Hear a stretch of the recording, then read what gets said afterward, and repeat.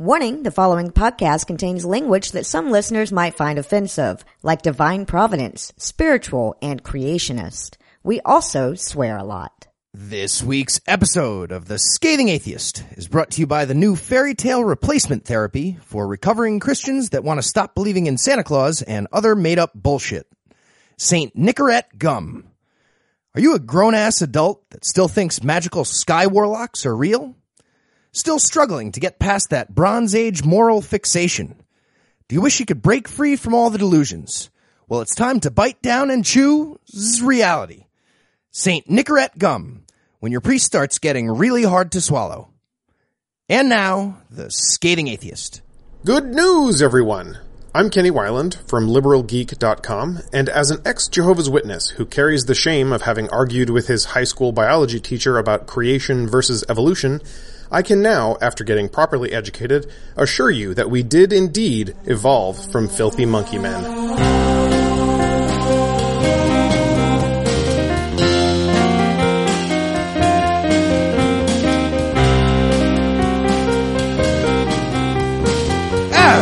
It's Thursday. It's October 29th. And I'm currently in the carb-laden throes of a week-long pizza and bagels bender. I'm No Illusions. I'm Heath Enright. And from New York, New York, and Valdosta, Georgia, this is The Scathing Atheist. On this week's episode, we'll learn that you shouldn't bleach the assholes of autistic kids. The Vatican makes Archie Bunker look like a progressive. And rap artist Bobo Brinkman will blow your fucking mind.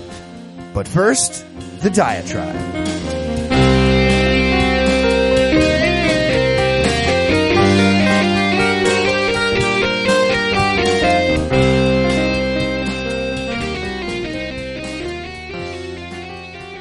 Once upon a time, many moons ago, I managed a little pizza place in South Georgia.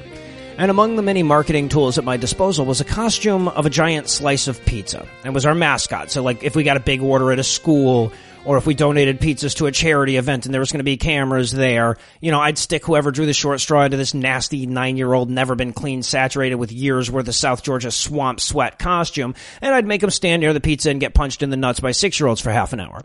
So when Halloween rolled around and we started getting a bunch of big orders for parties and stuff, naturally I planned to send our little pizza costume along with them, right? You know, well, one of my employees had what I considered the damn clever idea of getting a costume for the costume so that our mascot would actually be dressed for Halloween. So after a few ideas, we eventually settled on getting a witch's hat and an old broom. You know, the head comes to a point, it's a pointed hat, makes perfect sense. So we get our seasonally attired mascot ready, and we send him out the door, and for several minutes afterwards, we thought this was a good idea, but we were wrong.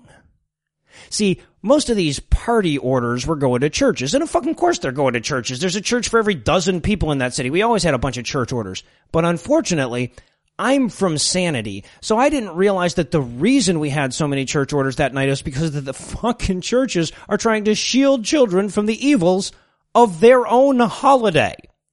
And as any of you who are unfortunate enough to grow up in a devoutly evangelical household probably have already figured out, our witch costume did not go over well.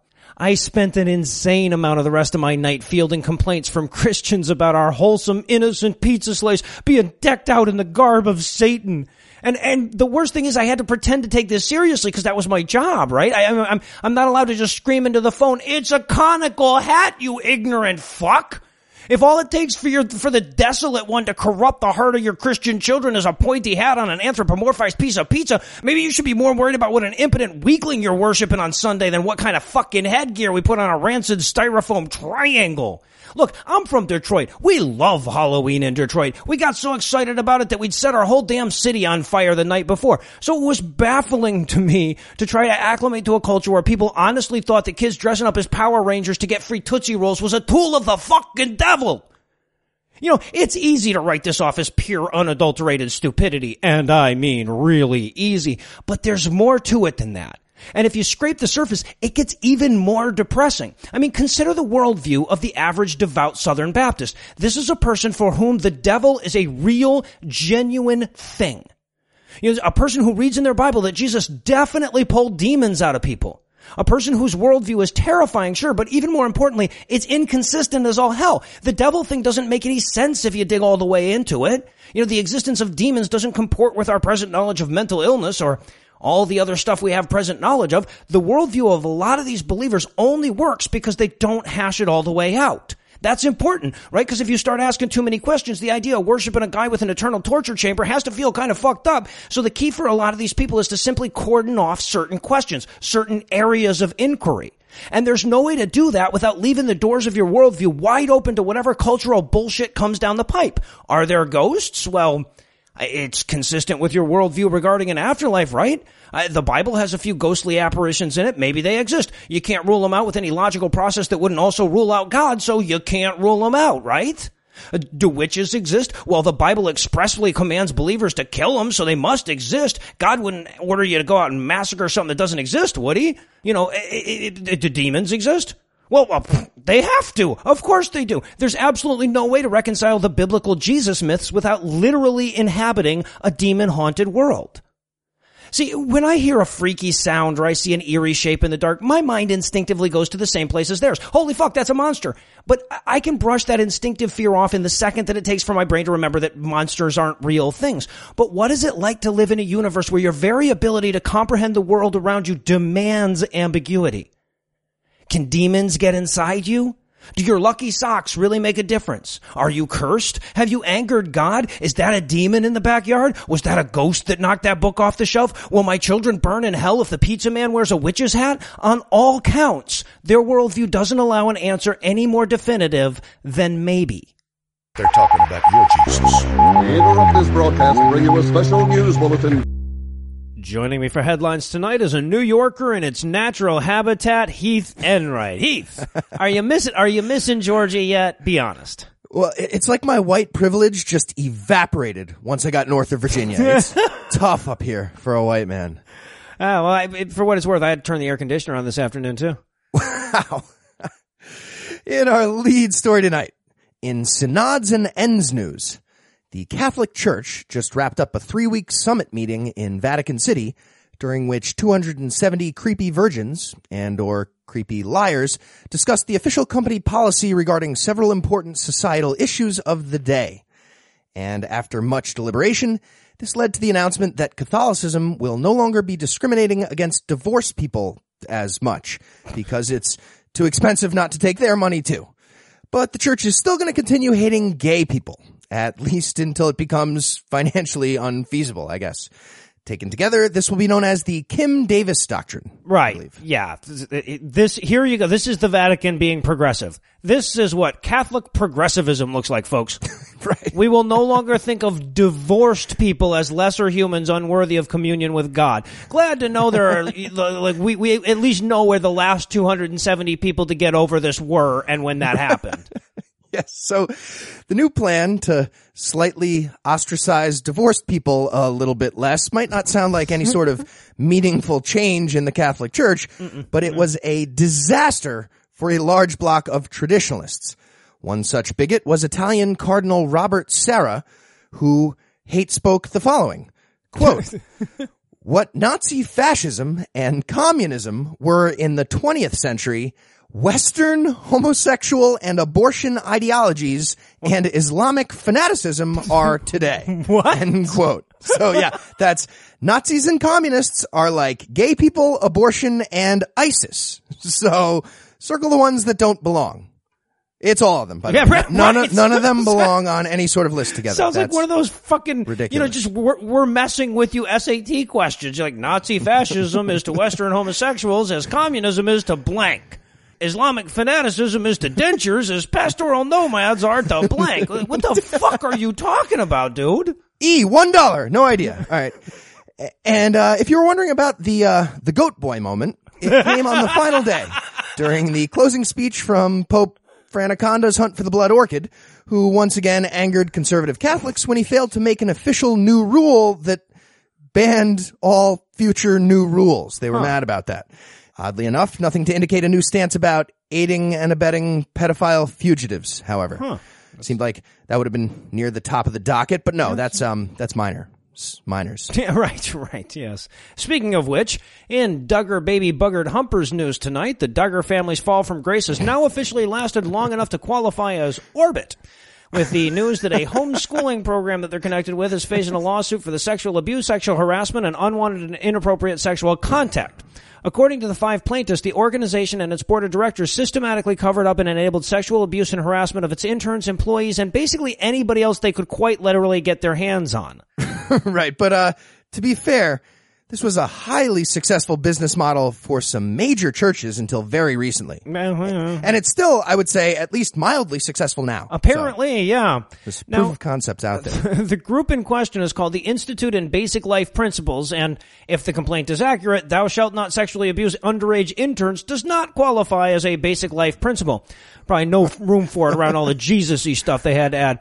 So, clearly, in addition to featuring the IBLP and their curriculum prominently on their show, the Duggars also acted as the spokeslitter for the group at homeschooling conventions around the country and covered up and enabled sexual abuse of minors. So apparently they're all in on this shit. At least as far as those tight little orifices will allow. Oh, wow. Dude. They'd get the balls in there if they could. Oh, God. Have not been able to yet. Because I was just thinking to myself, I don't think he's taken this mental image far enough. That's exactly what I was just thinking. And check. And in grand Papa Don't Preach news tonight, thanks to a refreshingly logical ruling by a Canadian court earlier this month, the Jehovah's Witness grandparents of a 4-year-old girl have been officially forbidden from acting against the mother's wishes in their attempt to indoctrinate the child with a bunch of J-Dub's nonsense. Hooray. Seems like there should have already been very clear laws on this, but apparently not clear enough to prevent the crazy old people, who are not legal guardians, from filing a lawsuit demanding the religious freedom to brainwash whomever they please. Again, they lost, but I'm offended they even got this into court in the first place. Right. Fucking ridiculous. Well, because it's basically a custody hearing over a soul. Yeah, I mean, right.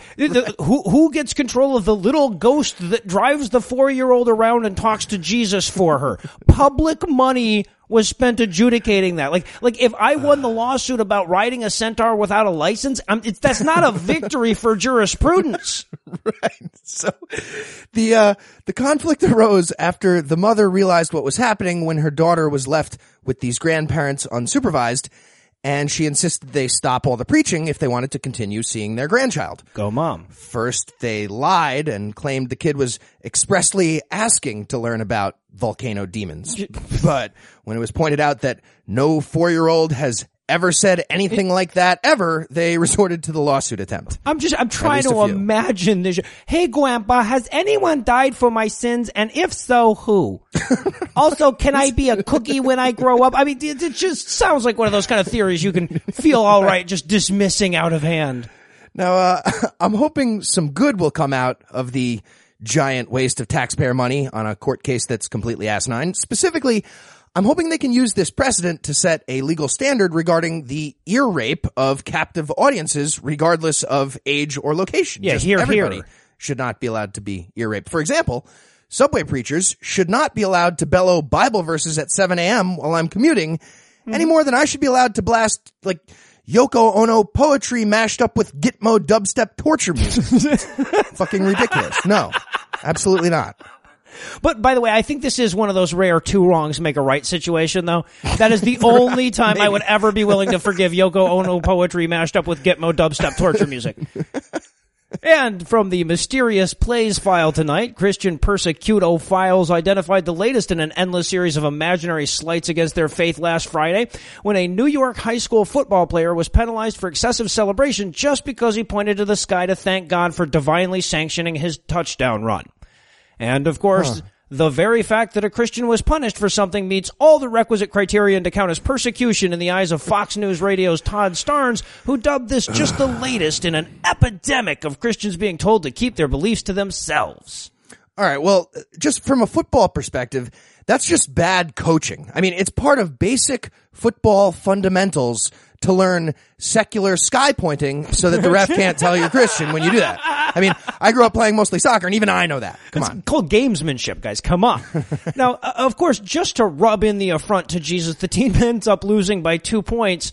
And, of course, they missed the 2-point conversion after the 15-yard penalty. Now, they wouldn't have been going for 2 points if it wasn't for the penalty, and the game would have played out differently if the other team wasn't nursing a lead at the end, but that's not what matters. What matters is that God felt slighted by this penalty, so he took it out on the team that was thanking him. Because that makes sense, according to this fucking Christian website. Or maybe God's an atheist. We still haven't heard anything about his stance on that. We haven't heard a word. I think he leans atheist, though. It seems fairly obvious. I get that obvious. impression. Yeah. So, to be clear, this is yet another case of a Christian being persecuted by being treated like everybody else. Look, the rule says no celebrations. And they're pissed because the rule should say, in their minds, no celebrations except if you sincerely believe the invisible author of the universe personally intervened in your sporting event, in which case it should be okay no matter what. And since I want to kind of drive home the better things you can do with your index finger than pointing it at God message, we're going to take this opportunity to hand things over to my lovely wife, Lucinda. Get that pinky involved, too. A man wrote the Bible. A whore is what she was. If it's a legitimate rape, it makes her a slut, right? Cooking can be fun. Hey, I'm proud of a man. This week in misogyny. One of the perks of doing this podcast is the free stuff. Like this week, Noah's interviewing Baba Brinkman, a rap artist who just released the Rap Guide to Religion. And of course, his publicist sent along a copy of the album in advance to inform the interview. Well, we listened to it last night and holy shit, I may be this guy's new biggest fan. Beautiful music, brilliant lyrics, and most importantly, shit that makes you go, So one of the major themes of the album is the way that religion propagates by taking control of women's reproductive cycles and turning them into Christian factories or Muslim factories or whatever. And I've really been chewing on that concept all night, so I decided to find a few present-day examples for this week's trip down paternalist lane. We'll start with one of our least favorites, Patty Meltz Robertson, who spent a few minutes on a recent 700 Club episode reminding us all that the most important qualification when it comes to making financial decisions is a penis. This came in response to a viewer question about tithing. He wanted to know if he should tithe based on 100% of his income or just half, since he shares his income with his wife and she doesn't want to tithe. Well, no surprise that Robertson fell on the give us more money, not less side of the argument. But the way he got there was 100% testicular. Quote, God made you the man. He made you the high priest of the household. End quote. And apparently, that's what old P. Robes considers a complete thought. Of course, if you're looking for examples of religious paternalism, Tennessee is as good a place to look as any. So for our next story, we'll turn to volunteer state pastor Ben Bailey. He took to the local airwaves last week to decry the evils of abortion. Quote, a person can be fined $20,000 or get 5 years in prison for breaking a bald eagle egg. And yet, nothing is done if you abort a fetus. What's of more value, a bald eagle that doesn't have a soul or a human being that has a soul? End quote.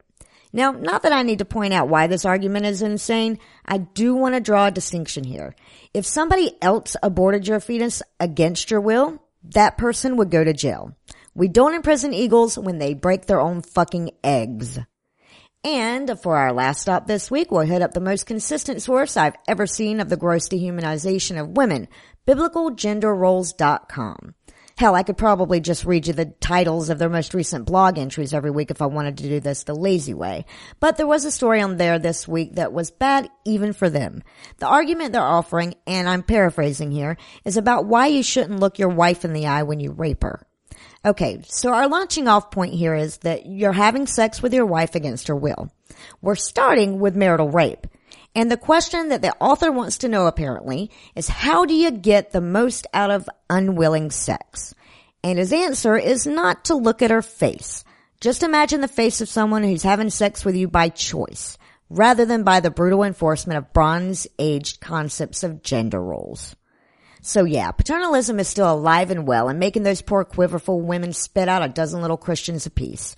So with this quick reminder that there's really no path to a more atheistic world that doesn't pass through women's reproductive autonomy, I'll hand things back over to Noah and Heath.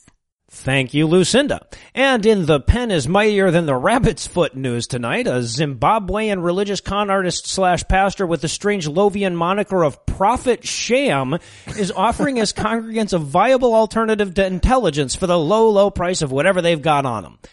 And sure, up until now I could have been describing any pastor on earth, but Prophet Sham Hungwe of the House of Grace International Church distinguishes himself from his peers by putting his Jesus magic in ink pens and then selling them to you.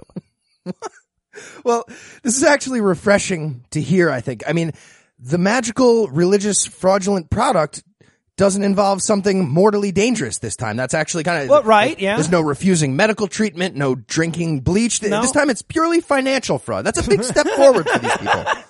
It's like the Vatican getting on board with the divorced people. Yeah, exactly. Same principle. So, according to Sham, his magical Jesus pens will answer the questions of your exams correctly, even if you don't know the answer. Quote, "The pens are anointed and I declare passes when your children sit for exams or when you sit for exams." End quote. So yes. What? Jesus will cheat on your chem final for you. The pens are being sold for between $1 and $20, and while the pens are the exact same at every price point, Sham assures us that, quote, "the more you pay, the more you pass," end quote. What the fuck? So the Son of God is supposed to be living in these pens, and all he can guarantee is a 65%? Right. Not impressed. Once again, Adderall beats Jesus. It always does. I can just see Jesus up there right now going, "Adderall!" But there's meth in that. There's meth. What am I supposed to do? Good stuff. And in Perks package news tonight, during a recent episode of his Washington Watch radio show, Family Research Council president and strangely confident middle-aged white guy who definitely ends up being the pedophile at the end of SVU, Tony Perkins, discussed the issue of transgender rights and how they shouldn't really exist. Specifically, he was responding to a new policy adopted by the state of California that allows prison inmates to obtain gender affirmation surgery. And he's quite certain that if we give transgender people transgender surgery, then everyone's going to want transgender surgery. Oh, of course, yes. No, as far as you know, is that how that works? Well, as far as him winding up the pedophile at the end of the episode, yes. But as far as the only thing standing between me and not having a penis is financial viability, I'd say not so much. No. Yeah, I think you might be right. But at first it did sound kind of reasonable. According to T. Perks, quote, "With a price tag of anywhere from $50,000 to $100,000 for these reassignment surgeries, I think there's no shortage of people that may want to sign up to go to prison." End quote. So yeah, I mean, given the opportunity, who wouldn't want to get a free penis removal and some butt rape? But then I started considering the market forces involved. I think he might be overestimating the demand for getting your genitals altered by prison doctors, and also the demand for recovering from genital surgery while you're in fucking jail. Yeah, right. Convalescence, yeah. Well, but also, like, maybe this is more of a problem with our healthcare system that doesn't insure this shit rather than our prison system, right? You think? Look, it's not just that you're an idiot, Tony, it's that you're a dangerous idiot. Stop it. And in matrimony shot news tonight, Maryland newlywed Brelyn Bowman saved her father the trouble of probing for her hymen on her wedding night with a certificate of purity, assuring him that his psychologically damaging effort to control independent expression of her sexuality were not in vain. She later posted a picture online, clearly under the mistaken impression that giving the bride's father a Carfax for her vagina at the wedding was not creepy as fuck. See, Dad, just to the side of the left labia, the engraving that says "nobody was here" with a Z. Told you I was pure. See? Look at it. Look closer. Now, in case the concept of certificates of hymenal integrity don't quite make you cringe, I should point out that the certificate was signed by a doctor who apparently checked. Yeah, right. Her hymen was notarized. Of course, the unavoidable consequence of this is a message to all the ladies out there who have used their genitals for pleasure purposes that they are impure. And of course, the doctor needs to see a hymen, so rape counts as impurity too, as do all the other non-penis ways a hymen can break, apparently. She got canotarized. Fantastic. And finally tonight, from the Commodus Operandi file. According to a recent headline at the Christian website charismanews.com, quote, "Obama now officially forcing girls to share showers with boys." Oh, end quote. Fuck off. Or translated back into reality, a school district in Chicago, Illinois is doing their best to deny equal rights to transgender students, despite a law against doing that, which the president did not create because that's not how our government works. Yeah, you'll notice the POTUS's quota for scrotums in every commode is more than just bogus. It shows us the lowest ferocious psychosis, the hopeless misfocus these bigoted boneheads create. Oh, I'm sorry. I'm kind of like, I'm going to interview Baba Brinkman in a few minutes, and I have to warm up in case he wants to rap battle. Oh, nice. Stretch rapping. Exactly. You just never know. Yeah. Drop a few mics. Just get ready. All right. So, here's what happened. Apparently, a bunch of awful transphobic parents convinced district officials to impose a rule at Township High School requiring transgender students to use separate and therefore by definition unequal bathroom facilities. Right. Yes. Because of all the raping that would otherwise occur is what they think the risk is here. Well, they got rightfully sued by a trans female student who was barred from the girls' locker room. And despite the very distinct possibility of losing federal funding for violating Title IX laws about gender equality, the district recently responded with a letter stating their intention to continue the illegal discrimination. Well, you know what? The problem here is that this development threatens to make forced group nudity for teenagers awkward. Just like all across the board. Like, why do we still do this? Either way, this story from Charisma News brings up an interesting dinner table conversation about President Obama and his plan to facilitate more transgender rape scenarios in public schools. And that means we're going to need 30 seconds on the clock, as you might have guessed. Titles for Obama's disturbing new line of kiddie porn that's probably the end game here. Okay, sorry in advance. Okay, so Kevin Spacey's already got some evil Democratic president cred, so I'm thinking about Midnight in the Kindergarten of Good and Evil to start off. Well played. What about pubic sector growth? Bear Force One. Oh, nice. Maybe Mohammed molesting Mo problems. Blackcast. What about the trans PP? Piddle diddle little big porn. Or maybe Hawaii 5YO?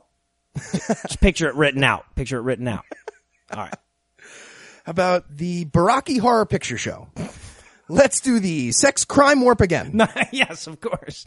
But I don't want to give O-Man too much credit here, because this is all just a follow-up to George W.'s Yo Child's Cleft Behind, which itself was just a follow-up to Bill Clinton's classic I Pedophilia Pain. I kind of like that one, I'll admit. Thanks. All right, I got one more. What about like a slogan? Up with hope, down with grope. Nice. Molest we can. Yeah, there we go. Jesus. I'm cheering that. I'm going to hell. There should be a hell just so that I can go to it. And with regrets that we already used the 2 girls, 1 sippy cup joke when we did kindergarten sodomite shit porn book titles back in episode 125. We'll close out the headlines for tonight. Heath, thanks as always. Smash Brothers. And when we come back, 64 original. Baba Brinkman will be here for what might just be the first conversation in history between 2 people who have independently asked themselves, shit, what rhymes with postmodernism?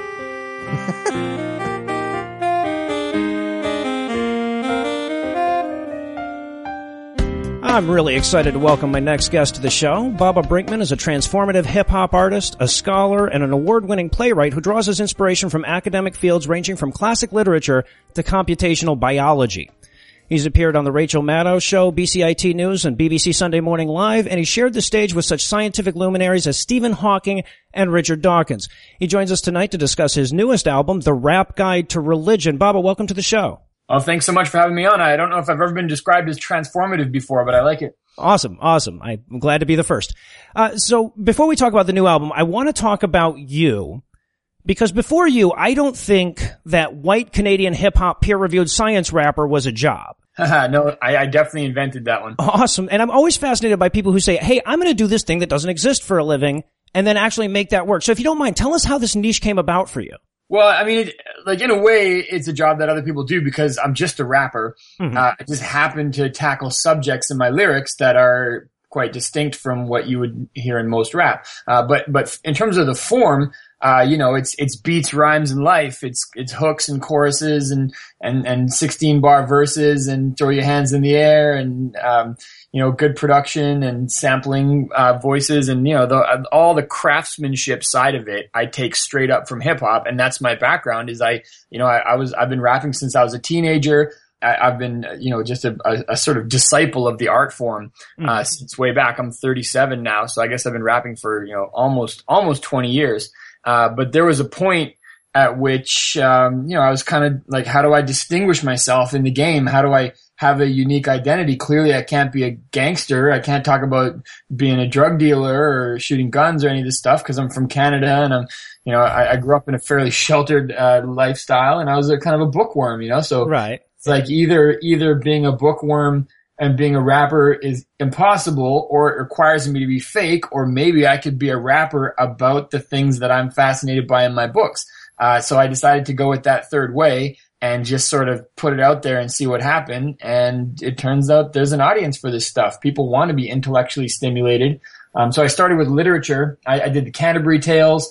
And then the next one was The Origin of Species, and that got me into rapping about evolution. And then that tipped me into all these other sort of related science subjects. And my Rap Guide to Religion is kind of a sequel or an offshoot of the Rap Guide to Evolution, because it's really all about evolution and Darwin. Mm-hmm. It's just about specifically how evolutionary theory can help us understand what religion is and the forms that it takes and where it comes from and what it does for people or does to people, and how, in what context that might be desirable or undesirable. So, that's sort of the path that I took, is just, chasing ideas down the rabbit hole, but always with the purpose of, I'm going to be a rap artist and tell my story. Mm-hmm. And, my story just turns out to be a little bit more complicated. Yeah, no, I find that really interesting, because it should just be that. It should just be this, this is a guy rapping about what he's passionate about. But when I hear educational science rap, it brings back memories of cartoons they played for me in fourth grade that started with stuff like, "My name is MC Chloroplast and I'm here to say." Yeah. So I wonder if that's something you've had to overcome, this feeling that people have that, things can't be both educational and genuinely entertaining. Yeah, well, I know that is a widespread expectation, and that comes up a lot because people just assume that that's what educational rap sounds like. But, I think I'd like to describe my stuff as incidentally educational, because I don't want its primary purpose to be about teaching. I want its primary purpose to be about just stimulating ideas and being entertaining. But, I know my stuff is used by professors and teachers to teach in classrooms, and you can get a lot of information from it. But my main thing is I want to entertain people who are entertained by brain food and being intellectually stimulated. And in that sense, the education value is just a sort of incidental necessity, but I'm not rapping to teach. I'm teaching to rap. That's awesome, man. That's awesome. Now, I think my favorite aspect of the album really was, because I don't find the theological questions very interesting. Is there a God? No, we can move on. But what your album really focused on, as you already mentioned, is the interesting stuff. What is religion? Why is religion? Where does it come from? So, 3-part question. What is religion? Why is religion? And where does it come from? Religion is a collection of behaviors that are shared beliefs and practices associated with interacting with or orienting towards supernatural beings or agents. That's my definition of it. Mm-hmm. I think if there's no supernatural in it, most people wouldn't recognize it as religion. And if only one person does it, you're safe to call it mania. Right. But if enough people do it, then it ceases to be insanity and becomes religion. And why is it? Well, I think there's a whole suite of evolutionary benefits that have been associated with it, but most of them have to do with collective belief becomes a badge of membership that allows you to cooperate with people and overcome the free rider problem. So there's a group level adaptation benefit that comes from religion, where groups of people that are in deep trust with each other can accomplish more than people that are more atomized or in suspicion of each other. And it became a sort of scaffolding, allowing civilizations to scale up and people to accomplish larger scale projects. That's one side of it. Another is that it's partially a side effect of our social cognition, which gives us intuitions and instincts about there being invisible entities around us, which is really just like a safety strategy. It's better to assume they're there and have them turn out not to be than vice versa, evolutionarily speaking. And what was the third question again? And, well, I guess you could sort of tackle that one as well. It was sort of the where does it come from question. Just to break in, when you're talking about evolution, there's no distinction between why does it exist and where does it come from. Mm-hmm. And one of the really interesting points you made in the album, I think you made it best in the tune Andrew Murray, is that even today, you can see religion conferring a survival advantage by encouraging a lot higher birth rate. So that kind of scares the hell out of me. Now, it feels like it took the whole album for you to make this larger point, so I hate to ask you to sort of summarize it in the span of an interview, but can you give us sort of an overview of the whole concept of adaptive religion? Well, sure. And, there's multiple strands that I trace in the album. So I've mentioned two of them already. One is that religion actually isn't adaptive, but it is produced by other things that are adaptive, i.e. our social, sort of cognition instincts that allow us to interact with other people sort of, misfire and have a side effect, which is that we have imaginary gods that we try to interact with as well. So that's the spandrel or byproduct version, which accounts for, I think, a good portion of religion's initial origins. My view that I present in the album is that religion probably started in its embryonic form as a side effect and then take on adaptive benefits over time, one of which is group solidarity and overcoming the free rider problem and overcoming selfishness, and the other is promoting reproductive fecundity. And that's what I talk about in Andrew Murray. Religious people do on average have more babies than secular people. Mm-hmm. And if religion just had the effect of encouraging reproduction, and there was no other effect associated with it, it would be sufficient to say that it had an evolutionary benefit just because of that. And as I say in the song Andrew Murray, if beliefs can motivate you to an action that's adaptive, there's no reason those beliefs need to be factually accurate. And so you can believe false things that lead to adaptive benefits, and those beliefs will, the cognitive architecture that manages to support those beliefs will be favored by evolution. Although, if that freaks you out, the one thing that I say this in my show, and I really should have put a line in the album about it. I didn't end up doing that, but when I do it as a live show, I mention it, which is just that, religious people have more babies, but it's okay because religions have more apostates, and that balances things out. They breed more prolifically, and then half of them end up leaving the church and becoming secular. Whereas people that grow up secular don't tend to go find religion when they're adults, but it does go the other way a lot more. I wish you had included that, because I've sort of been wrestling with this kind of like, oh shit, are we doomed kind of, mind state since I listened to, the album. So now that really is interesting. So then what lessons should we take from that as movement atheists? Is our goal then just to make secularism as attractive as possible to these potential apostates?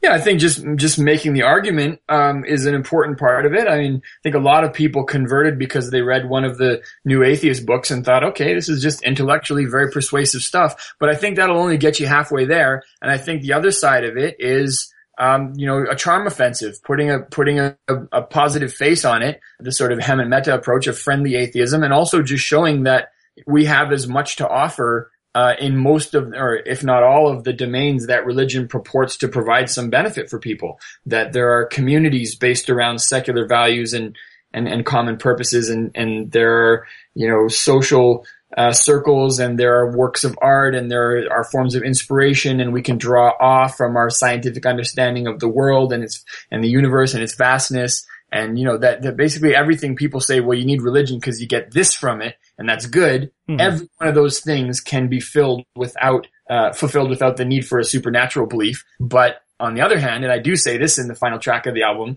belief in the supernatural carries a lot of nasty baggage with it. And that's often associated with these sort of Bronze Age scriptures that have all kinds of morally reprehensible imperatives in them that people still think that they're supposed to follow today. That's just that's unnecessary baggage. So that's why I advocate for, I don't even advocate for atheism, although personally I am an atheist and I'm happy to talk about that and represent for it. But I think advocating for an atheist world is pie in the sky. I think it's a long way away, and I think the religious instincts that we have are going to make that very difficult. So I advocate for something more along the lines of religious naturalism, where people have the religious affiliations, communities, experiences, stories, songs, whatever, but they have lost their belief. They've lost a literal belief in the supernatural. As soon as you lose a literal belief in the supernatural, religion becomes defanged and a lot more innocuous. Mm-hmm. Now, I know I have some listeners based on my inbox that are going to take issue with that, and I would just encourage them to listen to the album and listen to you present all of the sort of evidence, because I don't want to say that the album is scholarly just because I don't want to leave people with the impression that it's inaccessible. It's super accessible, but it is scholarly in the sense that it sort of presents a thesis. Then you go through the album, backing that up with data, and then you sort of tie it together with a conclusion at the end. And it's really, one of the few albums that I think has to be experienced in totem to really be understood. Yeah, well, I would encourage that as well. And if people want to go one further, if you go to music.bababrinkman.com, you can not only download the album, you can also read all the lyrics. And for each of the songs, I posted a further reading link or two that has links to the original sources from which I draw all of the ideas and research and material that went into writing the raps. So if people, before people take umbrage with something I say in one of the songs, they should look at the sources and see where it's coming from and see whether they're disagreeing with my interpretation of the data or the research, or if they're disagreeing with the research itself. Right on, man. Right on. Awesome. That's good to know. I definitely am going to be perusing your further reading suggestions. So do you have any thoughts on what the next rap guide is going to be? Yeah, I'm working on it now. The next rap guide is going to be about climate change. Oh, awesome. Yeah, I've written it already. I premiered it as a one-man show at the Edinburgh Fringe Festival in Scotland. I got some great reviews there, and now I'm just in the phase of sort of rewriting and revamping it, and I haven't started the recording process yet, except I put one of the songs is on YouTube, actually. But yeah, it's going to be, that one will be less sort of evolutionary religion and science and faith kind of based, but it takes a scientific understanding of the world to realize why climate change is a major issue. Then you get into the economics and the politics of it, which cuts across religious belief and cuts across whether you're associated with atheism, secularism, whatever. There's atheists that think climate change is not a problem, and then you got the Pope that's advocating for doing something about it. So, it's interesting the sort of Venn diagram of overlapping and conflicting interests that you find with these various projects. Yeah. No, definitely looking forward to it. I'm sure I will learn something from it. So I'm dying to give the audience a chance to hear some of your stuff. So we're going to fade to music here. This is a track from the new album entitled Religion Evolves, which I consider to be something of a thesis statement of the album. Is there anything you want to tell the audience about this one before we spin it? Yeah, well, this is sort of like the starting point. The various hypotheses that the album explores are all outlined one by one in this song, and the sort of challenge at hand of what are we trying to explain and what's our strategy for how to explain it. So if you're intrigued by any of the ideas in Religion Evolves, then you go listen to the rest of the album and you'll find them fleshed out in full song form. But also, the important thing that I wanted to start out saying, and you mentioned this before, is that we're not playing with theology ideas here. So I'm starting by clearing the table and saying we're going to assume that religion isn't attributable to divine providence. And if we've already taken that possibility off the table, what is left in terms of interesting questions to ask about it? If it evolves, how, why, where, under what circumstances? And that's what this track is about sketching out. Awesome, man. Awesome. Well, thanks a ton for giving us some of your time today. And thanks for giving us yet another counterexample for the apologists who say that science cannot inspire great art. Okay, and how about we'll just add to that, and also for the apologists that say rap isn't great art. Oh, amen, brother, amen. And without further ado, Religion Evolves from Baba Brinkman's new Rap Guide to Religion.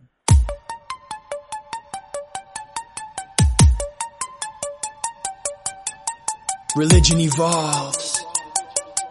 You can watch it. It evolves. I spent my whole life perplexed by religiousness, front doorstep debating with Jehovah's Witnesses. I was a teenaged empirical thinker, a spiritual seeker, obsessed with rap. I considered it lyrical research. This was the medium that I could think and speak in, flipping ridiculous figures of speech over beats like every weekend. My CD collection became my personal gospel. I was an apostle, like Thomas, wondering was it impossible to rock shows and still be thoughtful, so paradoxical, speaking in tongues all over the drums like Pentecostals. I figured if I could master the craft, I could start a new religion devoid of superstition, a descendant of secular humanism with the ecstatic rituals of ancient mystical shamanistical visions, except based on philosophical naturalism, which means no counterfactual claims, no supernatural, nothing but reason and evidence. Troops salute the rational. In my religion the truth is sacred and science adjudicates it, and meditation is cool if you want to find your Buddha nature, but human nature exists too, and it's not rude to face it. Enlightenment comes when we understand how evolution shapes it. It's a demon-haunted world. You can take it from Carl Sagan, whether Christian or pagan.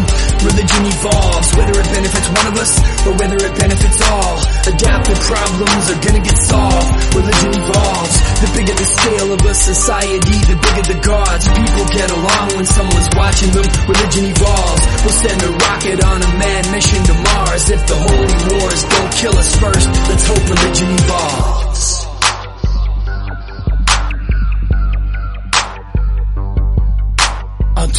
religion upon itself like an Ouroboros. Religion evolves, it adapts. Ask a biologist, a cognitive psychologist, a sociologist, an anthropologist, a behavioral ecologist. Religion is all of this. 2 or 3 new religions get founded a day. They're just like rap artists. Most of them won't be around in a decade. They all compete for space and followers and human devotion. Religion evolves, cause many are called but few are chosen. Approximately 10,000 religions are currently active, so forgive me if I don't ask which exact version you practice. Chances are, flip of a coin is probably Abrahamic. Half the planet is either Christian or Jewish or Islamic. We can track the demographics, study the epidemiology, but human beings have been religious since before the Holocene, 12,000 years ago. Agricultural revolution. Prior to that, most of our significant evolution, small-scale societies surviving in the Pleistocene had a strong incentive to unite like a hive of bees. Religion is a device for binding people tribally, and if you're in my tribal, then I'll die for you, you'll die for me. It's the demon-haunted world. You can take it from Carl Sagan, whether Christian or pagan. Religion evolves, whether it benefits one of us or whether it benefits all. Adaptive problems are gonna get solved. Religion evolves. The bigger the scale of a society, the bigger the gods. People get along when someone's watching them. Religion evolves. We'll send a rocket on a mad mission to Mars. If the holy wars don't kill us first, let's hope religion evolves.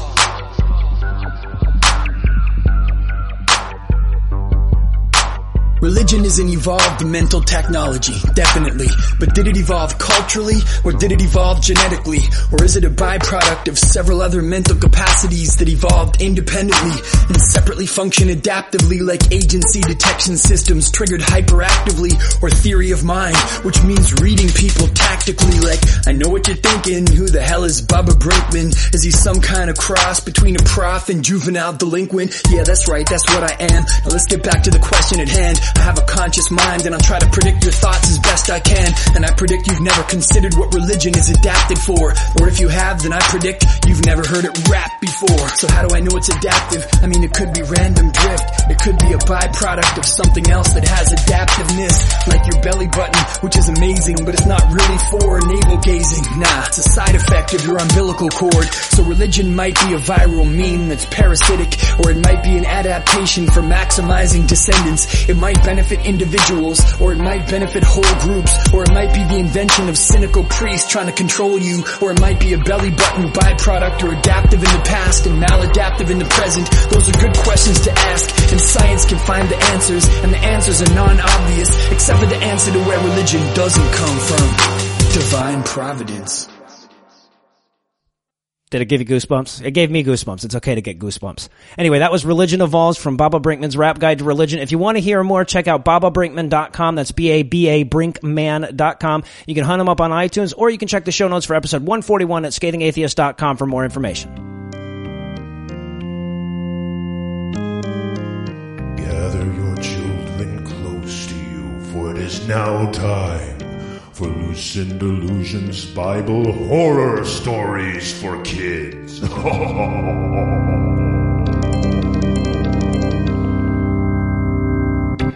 Gather round, boys and ghouls, and turn the lights down low, because tonight we'll be opening our Bibles to the book of Luke for a good old-fashioned horror story. And like all good horror stories, this one starts in a graveyard. Once upon a time, Jesus was wandering the lands of the tiny little spot on earth that the Abrahamic gods give a shit about, and curing people of all the horrible diseases and disabilities he had inflicted them with. So after healing a minuscule fraction of the people he'd blinded and struck lame, he took a boat to the land of the Gerasenes, which I don't care that I'm pronouncing wrong. Well, it turns out the people there had unwisely situated a graveyard right beside the shore. Because as soon as Jesus and his apostles came ashore, a naked man came running out of the graveyard, yelling at them in a strange language that none of them could understand. Of course, while the apostles were busy soiling their robes, Jesus just walked up to the man. After all, if anybody would know what caused mental illness, it would be the guy who created it, after taking human form as his own son, right? Well, Jesus knew exactly what caused mental illness, boys and girls. Demons. That's right, demons. So if your Aunt June thinks she lives in the French Revolution, remember, it's not that she has a chemical imbalance in her brain or anything. It's that demons from hell have infested her mind. Anyway, Jesus asked the man his name, and the man answered back, I am Legion. Which doesn't make any sense from a grammatical perspective, but it's creepy as fuck. Well, Jesus realized that there must be a bunch of demons inside this man, so he reached in and he pulled all of the demons out so that he could banish them to hell. But before he could, the demons asked Jesus for a favor. Jesus was a pretty nice guy, so he at least decided to hear the demons out. What do you want? Jesus asked. Instead of going back to hell, could you maybe just put us in those pigs over there? We could possess them and this guy can have his body back. Well, that sounded like a fair deal to Jesus, so he agreed and put the demons in the pigs. But before the demons could even say, whew, at least we didn't have to go back to hell, Jesus used his porcine Jedi powers to make all the pigs run over the edge of a cliff so that they would die and the demons would go straight to hell anyway. So the whole swine of pigs, with their pudgy little faces and their curly little tails, died in a bloody, broken pile on the rocks of the seashore for no reason. And nobody even got to eat the bacon. The end. According to a recent report from the Secular Policy Institute, tax exemptions for churches cost the U.S. taxpayer approximately $71 billion a year. That's about the cost of a manned mission to Mars annually. But my next guest is here to remind us that churches cost us a hell of a lot more than that. Jeff McLeod is the founder of Autism Hero Designs, and he's been an advocate and an activist for the autistic community for a number of years. Jeff, welcome to the show. Thank you. Thank you for having me on. Now, the main reason I asked you on today is to talk about the Genesis 2 Church of Health and Healing. So tell us, if you will, what makes this one bad even for a church? The list goes on. What they're promoting is two different types of basic cures. Mm-hmm. Now, they're not specific to autism. Their site actually claims that their products are able to cure 95% of all illnesses in the world. Now, I want to be clear on this site, too, because they actually never say, at least anywhere that I could find, that this cures all these things. They're very careful about their wording to not directly say that, but to imply it, and also to say, we won't treat anything, we will teach you how to treat things, which absolves them legally from the obligations regarding people who offer treatment. Well, they're closest to that is the people that finish the course will know how to fix 95% of the diseases of mankind. Exactly. So basically the solution is laundry detergent at best. It's, water and bleach. Right. And I would imagine most people who've been involved in the skeptical community for a while are familiar with these guys. This is the miracle mineral solution. Now, internationally, there has been a ton of legal pressure here from a number of different sources. I've read stories about people being convicted for selling this stuff, convicted for bringing it into their country, convicted for promoting it. I've seen where parents have been convicted for giving it to their children. The international medical and legal community is nearly united against this stuff. So how are they still operating on any level? Each country has their own laws on how things can be done. Mm-hmm. In the U.S., basically, you just set up a church. That's all you have to do. Wow. All right, so now this is industrial bleach. This is basically paint thinner that they're giving people as a medicine. And I'm almost scared to ask you this question because I'm afraid the answer may be no. But is this the worst bullshit autism cure that you've come across? As far as the worst, I honestly would have to say yes because of the actual physiological damage that it does to children and adults. Now, there's a difference between the MMS and the CD autism. MMS, if you have cancer, if you have AIDS, everything they cure, you take that orally. The unfortunate aspect of CD autism is it's enemas. Oh my, so they're shoving bleach in the kid's ass. That is correct. That is correct. So, I think when it really comes down to it, the CD autism, which is the bleach enemas, which actually they claim releases parasites, and the parasites are what causes the autism, and what's actually coming out of the child is their intestinal lining. Oh my God. And then you have to pay extra money to have that intestinal lining sent off to their laboratories, which is a homeopathic doctor. And he looks at it and says, yep, that's autism coming out. That's autism parasites. Wow. Right. That's what's coming out. And so they get so excited that, now you're looking for the sports bottle to shove in your kid's ass. Yeah. You want to hook it up to a truck and a hose because you think you're going to get it all out. And realistically, you're killing people. Right. Yeah. And kids have died. And the FDA is starting to try to crack down on it. But the fact of the matter is, once you set up as a church, the state will not touch a church. And as a bonus, they're tax exempt. Wow. Yes. Well, that's a way too depressing thing to close the interview on, and we only have a few minutes left. So if you don't mind, could you tell us a little bit about Autism Hero Designs, like what it is and what inspired you to start it? Well, about a year ago, I started looking around online for autism-related products, some shirts, some things. My kids are on the spectrum, and I want them to know that it's okay. There's nothing wrong with them. The line different, not less is extremely important to the autism community. So they're not less of anything. They're just a little bit different. They have some different ways of thinking and a different way of seeing things. Mm-hmm. So I started to try to find different designs or different t-shirts, hats, other things that I could come up with.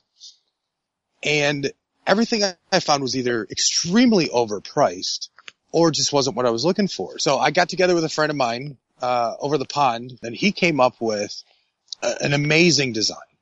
And then once that started, we just couldn't stop. We went through a Batman parody, Wonder Woman parody, Captain America parody. Eventually, I started getting a lot of questions about how do I order shirts? How do I get different products? And I wasn't planning on doing that. Well, over the past 8 months, I've been researching the equipment that I would need to do it right. So I decided to start a Kickstarter, and it's just went live 2 days ago. We're already at 5% funding, believe it or not. Awesome. Eventually, I'd like to go to a 501c3 status so that I can donate some of the proceeds and help out the community a lot more.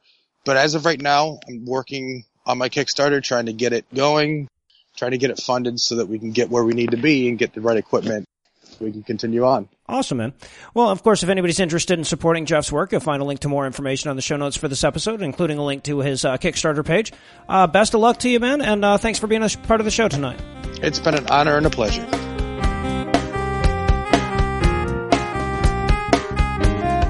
Before we drop the mic tonight, I wanted to let you know if you can't get enough of me talking, I did some extra talking this week. Thomas from Atheistically Speaking invited me on to share my opinion on the present field of presidential candidates. That was a lot of fun. We'll have links to that conversation on the show notes for this episode, of course, or you can just look up Atheistically Speaking on iTunes or Stitcher or whatever it is that you use. Anyway, that's all the blasphemy we've got for you tonight, but we'll be back in 10,022 minutes with more. If you can't wait that long, be on the lookout for a new episode of God Awful Movies on Tuesday morning at 8 a.m. Eastern. The scheduled episode of The Skeptocrat will not air this week because of some family issues that Heath is dealing with, but we'll be back in production with that one as soon as possible. I appreciate your patience on that one. Obviously, I can't end the show without thanking Heath for being a first-rate friend and co-host. I need to thank the lovely Lucinda Lucians for being a first-rate wife and co-host. I need to thank Jeff McLeod for joining us tonight. Again, you'll find links to Autism Hero Designs on the show notes. Big thanks also to Kenny Weiland of LiberalGeek.com for providing this week's Farnsworth quote. You'll also find his website linked on the show notes as well. And of course, big thanks to the world's finest white Canadian hip-hop peer-reviewed science rapper. I cannot recommend his new album enough. I heard a rumor that you liked thought-provoking, witty wordplay about religion, and the Rap Guide to Religion offers it in spades. This is honestly some of the best lyrical work that I've ever heard. Again, check out bababrinkman.com. That's B-A-B-A, or just check out the link on the show notes. But most of all, of course, I need to thank this week's most honored hominids: Malcolm, Sin, David, Jacqueline, Timothy, Scott with 1 T, Adrian, Jeff, Larry, Daniel, Bill, Scott with 2 T's, Blake, and Chetil. Malcolm, Sin, David, and Jacqueline, whose brains work so fast they make quantum entanglement jealous. Timothy, Scott with 1 T, Adrian, Jeff, and Larry, who have enough gravitas to create an Einstein ring, and Daniel, Bill, Scott with 2 T's, Blake, and the Norwegian dude whose name I'm really sorry for butchering, whose tongues are so dexterous that the vibrator industry lists them as direct competitors. Together, these 14 freakishly fuckable friends have fostered our feeble fortunes to further our feverish fight against the foibles of faith this week by giving us money. Not everybody has the enviable intellect and genitals it takes to give us money, but if you think your naughty bits are up for the challenge, you can make a per-episode donation at patreon.com/ScathingAtheist, whereby you'll earn early access to an extended version of each episode, or you can make a one-time donation by clicking on the donate button on the right side of the homepage at ScathingAtheist.com. And if you'd like to help, but you fear that the online financial donation thing might alert the shadow government as to your whereabouts, you can also help a ton by leaving a 5-star review on iTunes or your podcast rating vehicle of choice. You can also follow us on Twitter and Facebook. Just don't follow us in real life because that kind of weirds us out. If you have questions, comments, or death threats, you'll find all the contact info on the contact page at ScathingAtheist.com. Where not otherwise noted, all the music used in this episode was written and performed by yours truly. And yes, I did have my permission. Also had Baba's, for his stuff. Started my 8-game winning streak this week. Nice. So did I. Awesome. So did I.